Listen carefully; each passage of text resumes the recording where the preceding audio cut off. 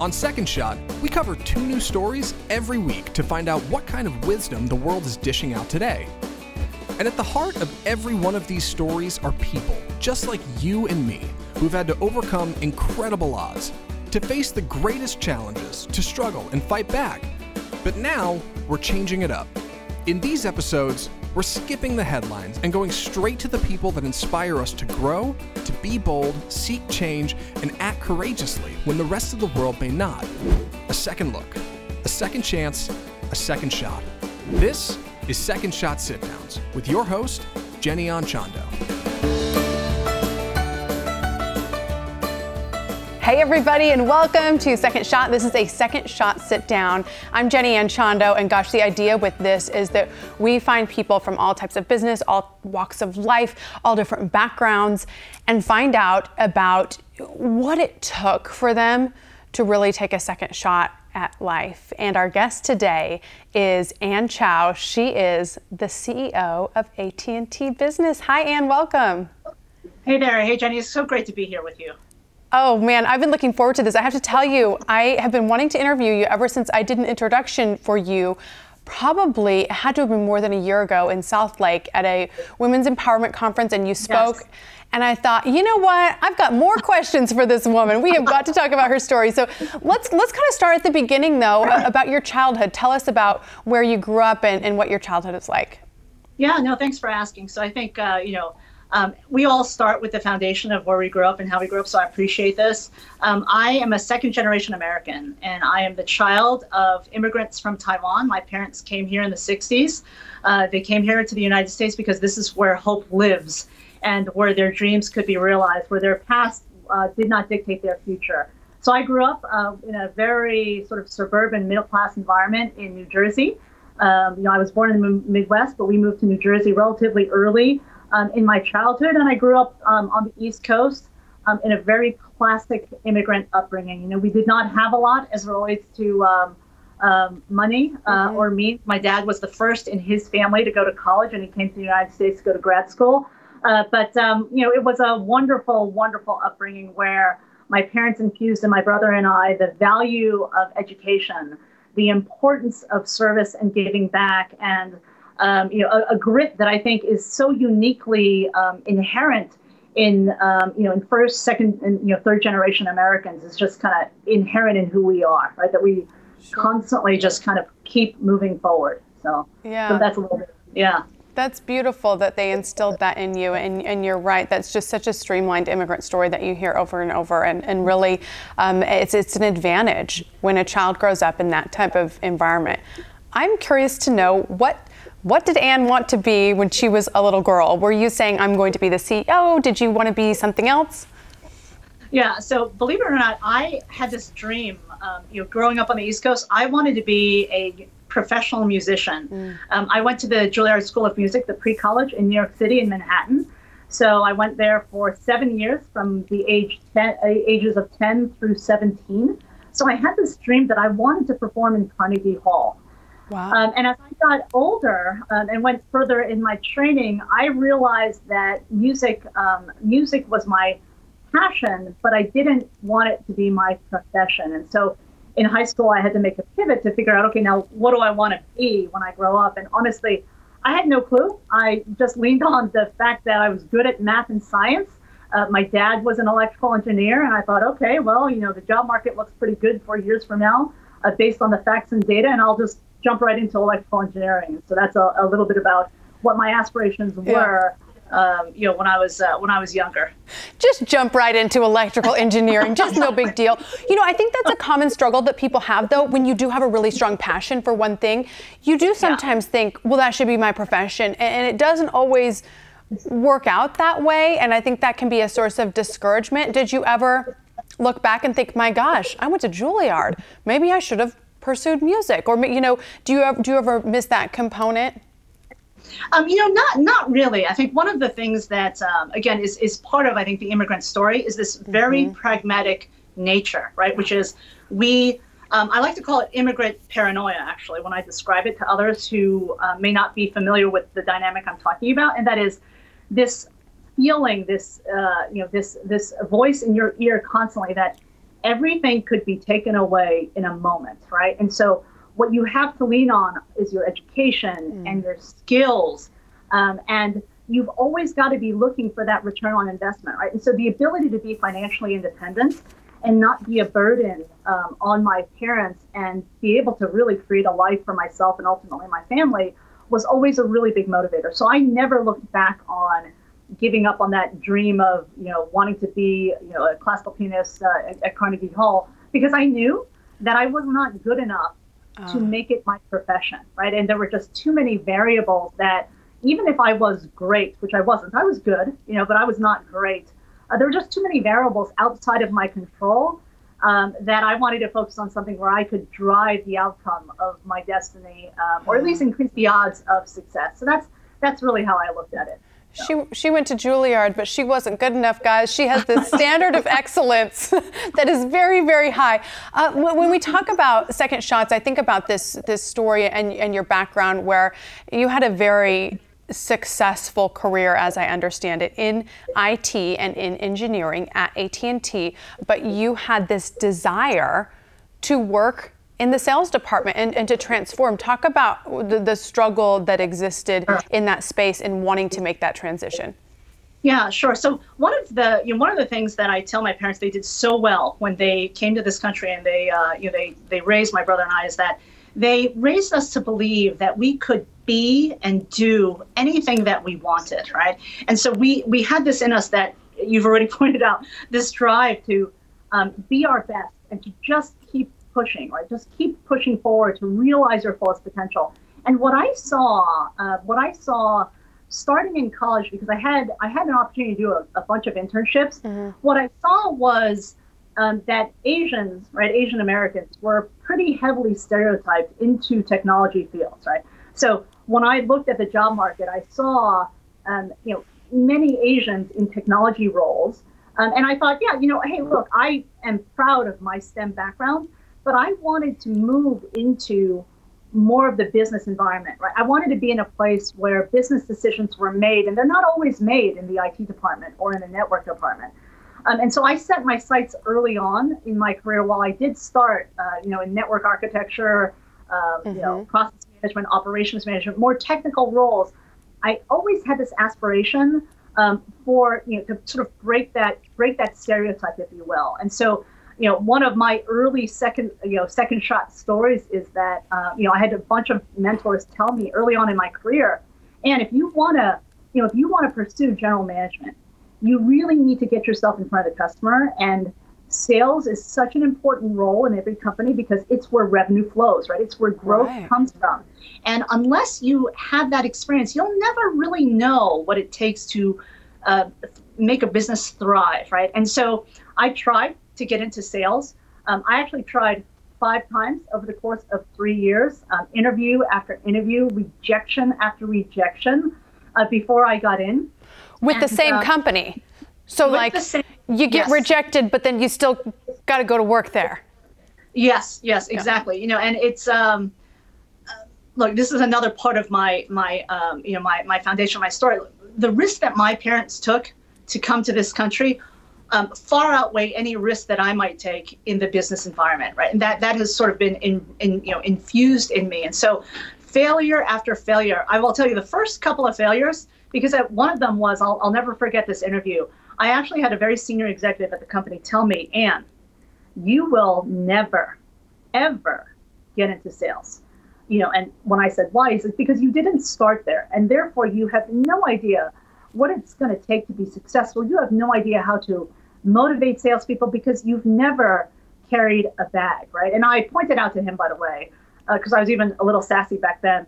I pointed out to him a couple of people that I've seen get into sales that didn't have sales to start out with. And he actually said to me, do you really think you're as good as they are? And I said, yes, I do, but I appreciate your feedback and I will take that under advisement. And the first couple of failures were, Jenny, I was angry, I was sad. But after a couple of rejections, I'm like, you know what? I'm going to show them. I'm going to show them that I'm going to knock down every barrier that's put in front of me. You haven't led a large team. Okay, I'm going to go do that. You haven't dealt with customers 7 by 24 in a job. Okay, I'm going to go get a job that does that. And surely over a couple of years, I knocked down the major barriers. Of course, I couldn't knock down the one barrier of you've never been in sales, sure. But I found a manager, a leader, ultimately on my sixth try, who took the risk on me because she saw something in me that she was willing, to say, hey, look, you've had these experiences. I think you would bring something unique and different to the sales environment. And I finally got my first sales job. And from there, I would tell you, the shape of my career took a very different arc. I found that I liked it. Mm-hmm. I found that I was really good at it. And it has set forth in motion, a career now 30 years late, 30 years into it now. I just celebrated my 30-year service anniversary with AT&T. Wow. That has been built on the foundation of customer relationships. And for that, I am extremely grateful, but also extremely proud. Well, yeah. I mean, you should be proud because here's the thing. So many people are in that exact same position you're talking about where, when we graduate from college, we are children. We are 18 years old, picking a major, maybe 21, maybe 24 when we leave school. It's just, you're in the infancy of your life and learning your desires and learning your passions and learning your skill sets. So let's hear some advice from your perspective for the person who is in one company, wants to stay in that company, but wants to be seen in a different light. Because so often the solution is to leave. It's to go someplace else so you can be seen in that different light. But gosh, you hate to leave a good job just because you're kind of holed in or boxed in. Yeah. So my advice to those folks would be, and by the way, this is what I would tell every mentee of mine, because we each face this, right? At some point in our career where we want something different or we want something more, and that different and more may not necessarily be built on the foundation of what we have up until that point, right? And I think this is part of the journey of discovering what are your strengths and discovering and figuring out what your passions are. So the first thing I would say is, look, if you are assessing an experience, if there's an experience that you desire that's accretive to your resume, meaning it gives you something you don't have, it'll be it can't be a bad thing, right? So if you have your sights on doing something different, whether it's functionally, whether it's learning a different part of the product or services portfolio, whether it's moving to a different area because you want to experience that part of the culture of your company or organization, the first step is to study, right? To study those people who are in there, who are very, very successful. And you've got to realize that your desire to penetrate and get into that part of the business, you're up against people like I was in sales who have experiences and who've grown up in that part of the business. And so you've got to learn about it in such a way that you can then bridge your set of experiences into what they're looking for so that you bring something uniquely different, right? Because you will not bring a long track record of experience in that particular thing, but you're going to bring the beauty of your own background, your own diversity, your own skill set and experience. And it is up to you, though, to demonstrate that is valuable. And some of the tips of how to do that are through your network. You should lean on not only your mentors, but also be incredibly proactive with your networking. The way you learn about other organizations is through discussion with other people, right? People who have been successful in there, people who have left there, people who are currently in there, and ultimately a dissection of those organizational dynamics. And dare I say, Jenny, the politics of the organization, to understand that, because that's what you've got to work your way into, right? In a very, very purposeful way. And it sounds like part of it too was somebody believing in you. That it's like you just need that one shot, that one person to say, you know what? Let's see what Ann can do here. And I'm going to guess that was part of that relationship building on the front end. Yeah, it absolutely was, Jenny. I mean, it's so true, right? We have an opportunity to change the trajectory of anyone, right? Whether it's in our community or in the work context, by just one decision, right? One conversation, one person, one relationship at a time. And so while you may not be able to build, let's say, total sponsorship in an organization that you've never been part of, you can build your brand, you can build your reputation, you can build your network, right? in very purposeful ways, so that when your name does come up, right, it is understood and known that you have interest, that you have something unique to offer, right? But that takes work, right? That takes a very purposeful, very regular, very disciplined approach to networking.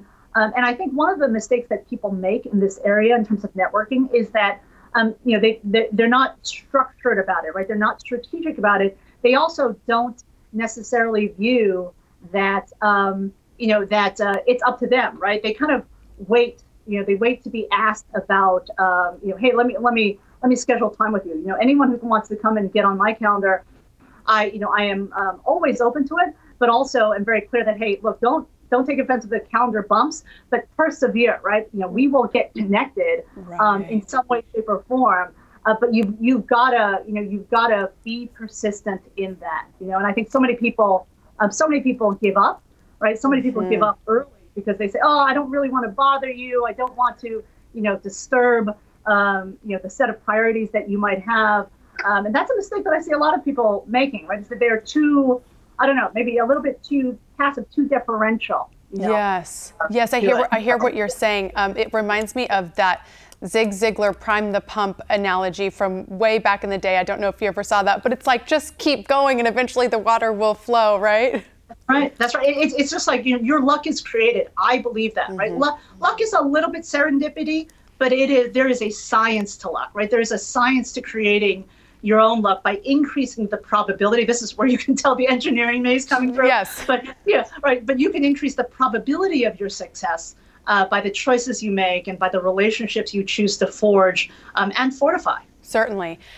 I think that a big part of us being able to see what we want for our futures is being able to literally see it. Most people watching this, listening to this, me, we don't have access to a CEO of AT&T Business. So can you tell us what your schedule is like? What is your day like? What are the, I think we've heard about some of the fun stuff you do, but what are some of the challenges? Yeah. So a day, especially in 2020, right? So in this extraordinary year of 2020, the day is incredibly unpredictable, largely, right?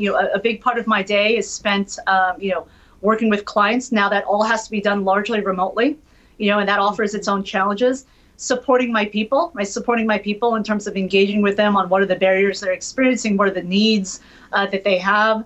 And so much of my role, I believe, is really about the people and setting the tone for the culture. There is, of course, a part of my day that is, set in whether it's, internal discussions around strategy, around decisions we might make in the short term, around certain deals or certain areas of investment, right? How we might allocate our capital or our precious resources. But for the most part, my day is driven by my clients, my people, and my culture, right? And I find that if you are really working hard to optimize outcomes and maximize impact in those communities, great business results absolutely come as part of that. In a non-2020 world, right, because eventually we're going to get out of this and get back to normal, what will your schedule look like family-wise? I'm always curious to hear how women and men, really both, how anybody balances a really demanding career with, personal interests, family time, if you even are able to have personal interests. No, for sure. Look, I think that what this pandemic has shown us, first of all, is the importance of social connection and the importance of absolutely having a boundary between our personal and professional lives, right? We many people are working virtually, of course, right? The majority of many businesses are working virtually. And that blend has become even more forefront. Mm-hmm. I would tell you, Jenny, that I am a person who has always lived by this mantra of, I actually don't believe in balance, because I believe, and I learned this from one of my favorite bosses, which who I was fortunate to work for early in my career. And she used to say, hey, look, and you don't have a personal life and you don't have a professional life, you have one life. Mm-hmm. And I think that's so powerful. This year has shown us that.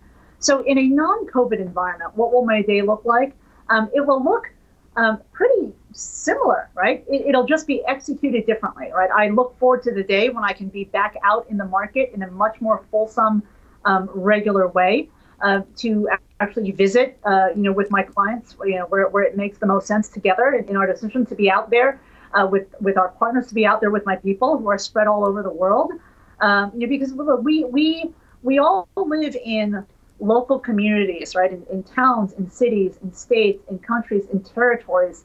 And we have seen the power and the importance of connection, not just in the big sense, but on a very localized sense, right? In terms of what we can do and should do to help businesses thrive of all shapes and sizes. And so that's what I anticipate. I do believe, though, Jenny, that in a post-COVID environment, that my hope is that each of us as leaders has even greater clarity on what our priorities are, right? Whether they're personal priorities or professional priorities.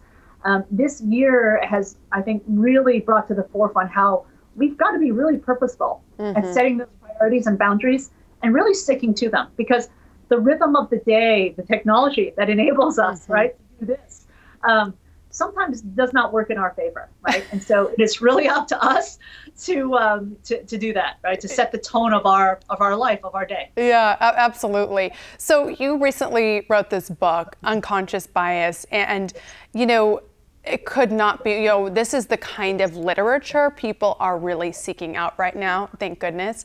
Talk about what that book is about and why you thought it was important to produce this for people.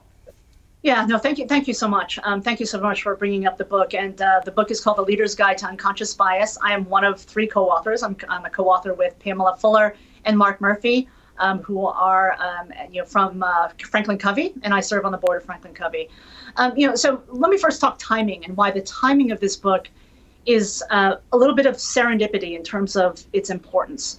We are coming off of a year where we sit at the nexus of 3 crises, as I like to say. It's the pandemic, it's the economic recession, but it's also systemic racism and social injustice, right? And we, as a society, are having a very important awakening of what that might mean and what the implications are, right? And the most drastic of implications are, Black Americans, are dying at a disproportionate, rate, and there are systemic issues, right, that exist in all facets of community, right, and in our society.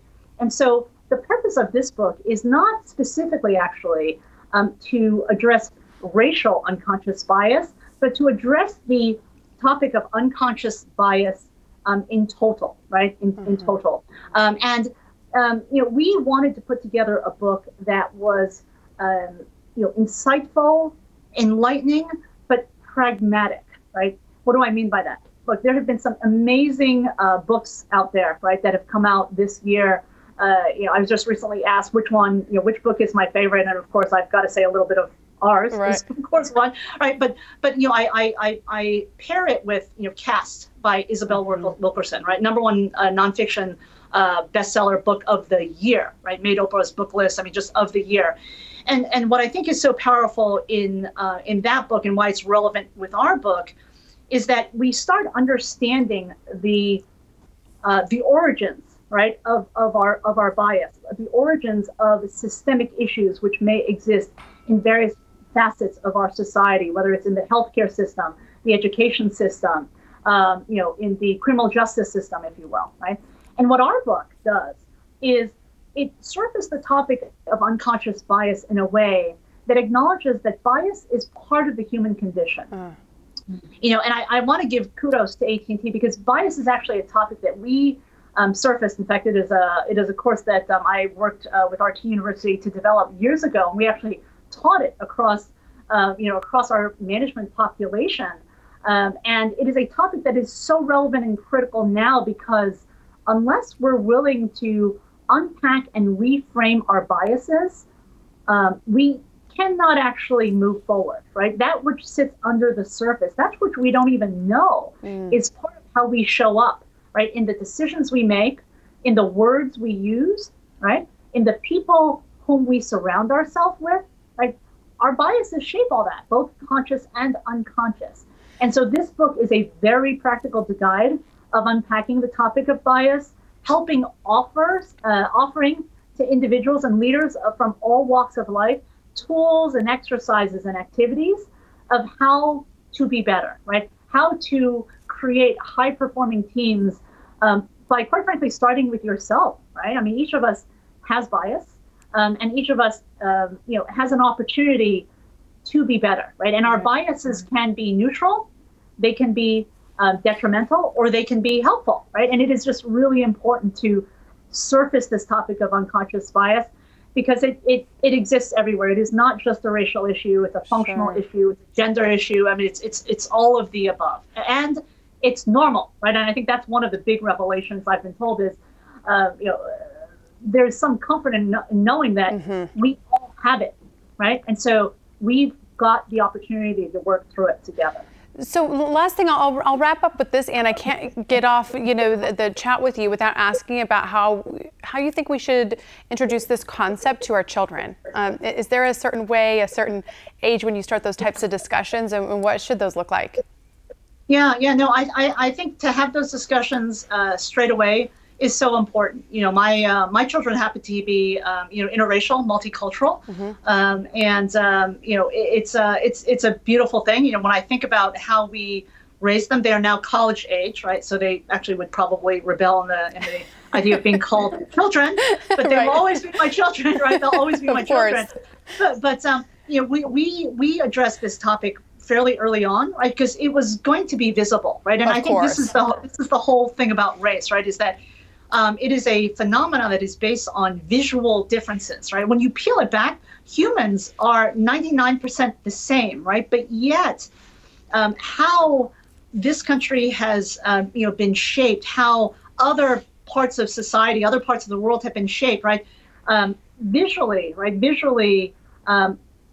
our biases are often fed by what we see, right? And so I think it is so important to address the topic of race and equality and equity with children early on. I'll just cite one book that I came across. Yes, please. That is actually a board book, right? And so I remember loving the board books of my that we read with my children, and I still keep them, quite frankly, to this day. Dr. Ibram Kendi, who wrote How to Be an Anti-Racist and a bunch of other books, recently also published this board book called Anti-Racist Baby. Oh. And it goes through just 9, right, in simple children terms, what being an anti-racist means, right? And it means embracing, people of all colors, right? And that is one simple resource out there, right? Of which there are numerous ones in terms of how we might raise and support our youth, our children, and our next generation of leaders to be and do even better than we have, right? Because one of the key realities is that every generation that comes forward, I'm part of Generation X, and every generation after Gen X is more and more diverse, right? And for us to really unleash the power of leadership, whether it's in the corporate environment, whether it's in public sector, whether it's in the media, whether it's in nonprofit, right? We have to unleash the full power of who we are, and that means that we have an obligation to each other and to humanity to actually embrace each of us as our own unique individuals, right? And I think this is something that we need to continually work on.